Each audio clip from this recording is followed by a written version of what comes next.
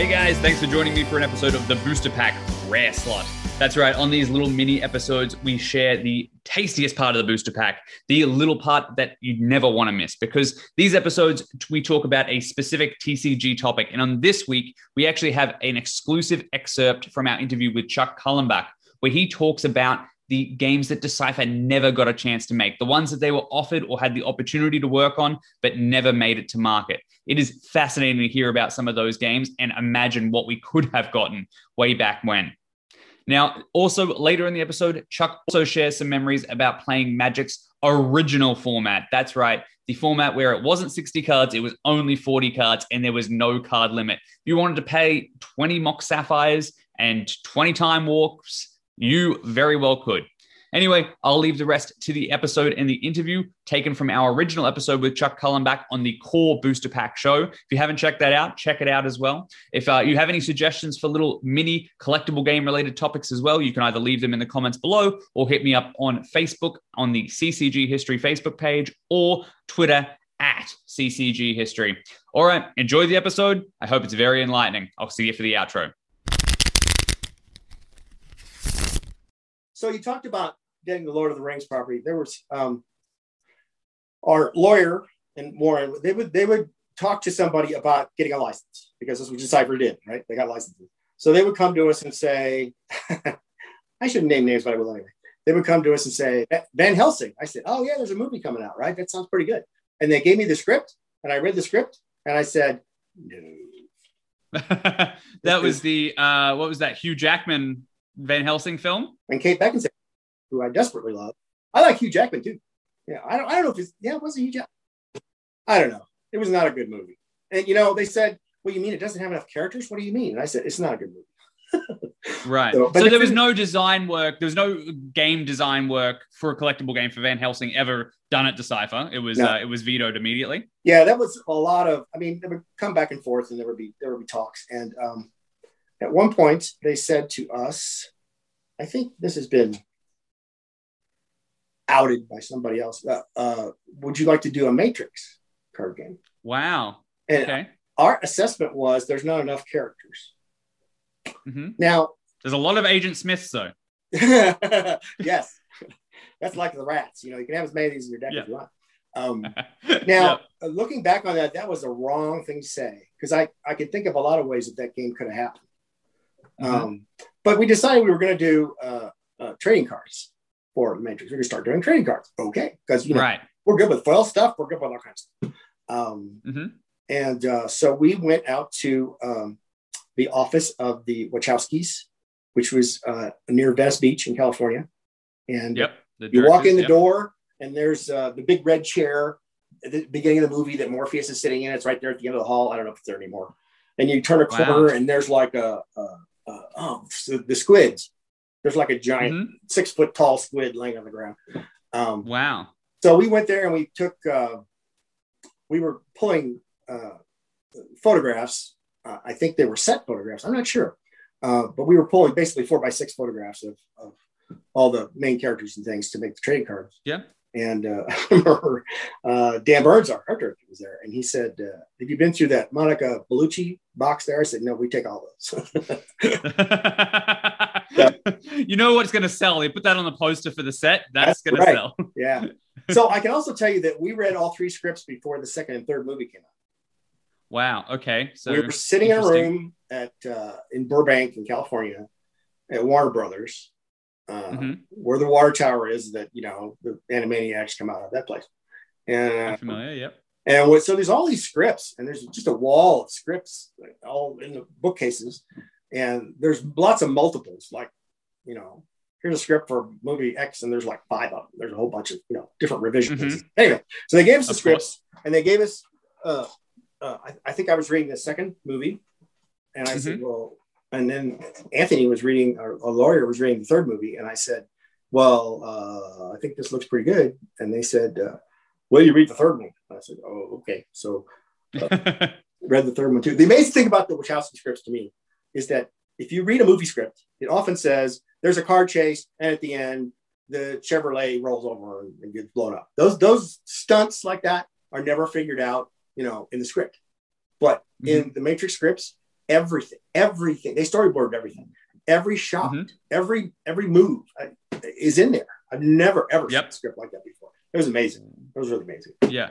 Well, they are such a visual pair of filmmakers, right? Like they are so visually driven. Obviously, you know, a million examples, including Cloud Atlas and the Speed Racer movie. They are very visually delightful filmmakers. Essentially, they're bringing anime style work to life with those sort of films, right? It's very exciting.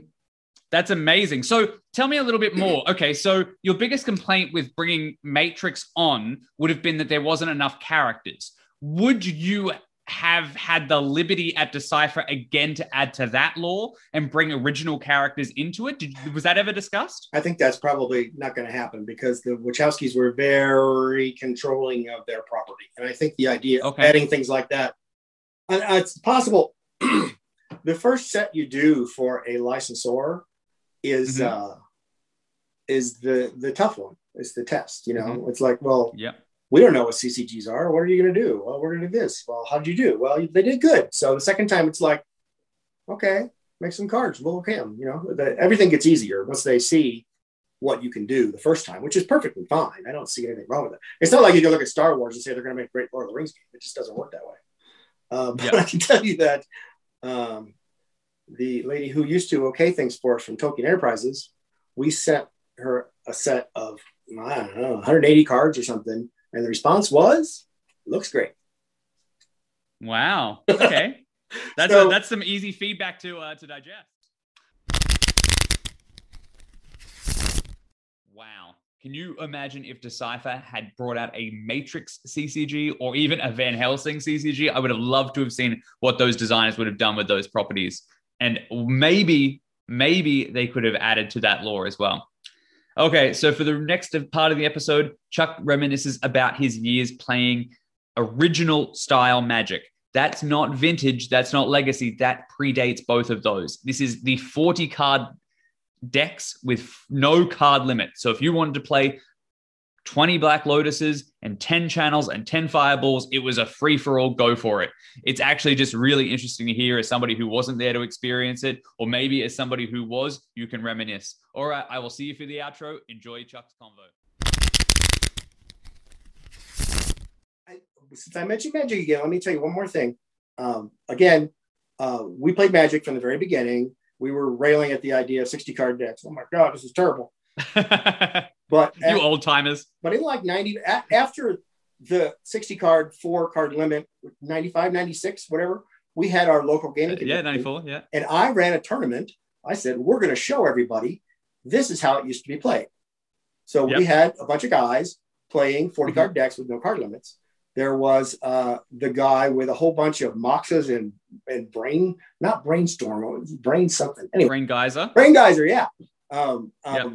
And he kept his cards in like some crappy game deck box, and he didn't use sleeves, and he just slapped them on the table. And then there was a guy with a Channel Fireball deck, and I said, well, let me check. Why was I checking in their deck?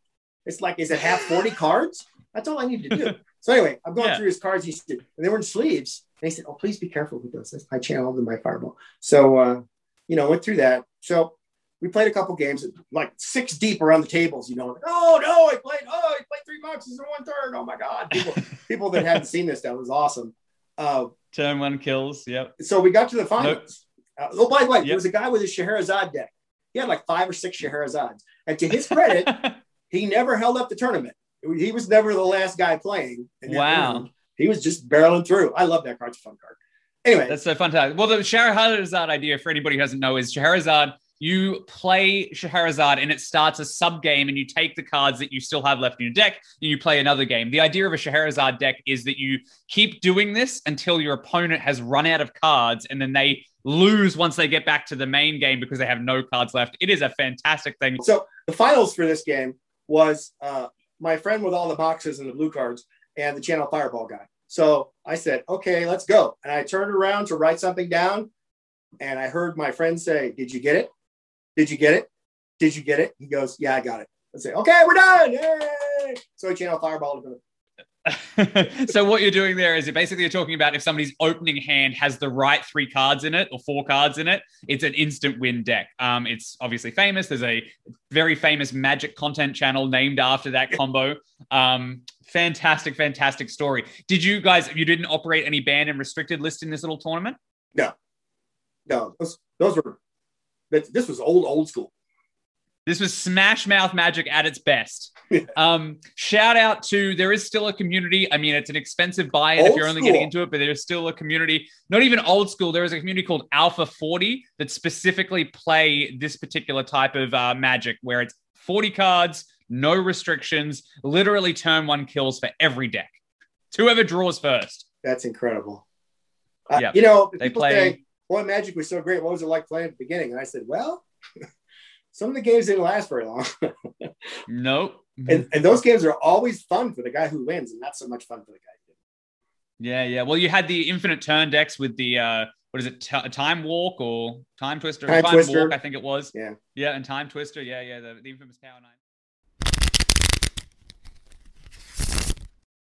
Wow, there you have it. Another little episode of the Booster Pack Rare Slot. That's right. These are topic-driven episodes, as I said in the intro, and I would love to hear what you want to hear about pertaining to collectible games. Suggestions include what's it like designing physical games over digital trading card games, or what's it like balancing a CCG. Not every single one of these episodes will be an excerpt from a previous interview from the core Booster Pack episode, but these early ones will be. Once we get rolling with them, though, we will have original interviews to bring. So suggest those topics that you want to hear about pertaining to collectible games, and we will try and bring you an episode on that specifically. All right, that's it for me. As I said in the intro, you can find me at Facebook with the CCG History page, at CCG History on Twitter. You can subscribe here if this is your sort of thing, or if you have any feedback, let me know as well. All right, in the meantime, that's it. Keep shuffling.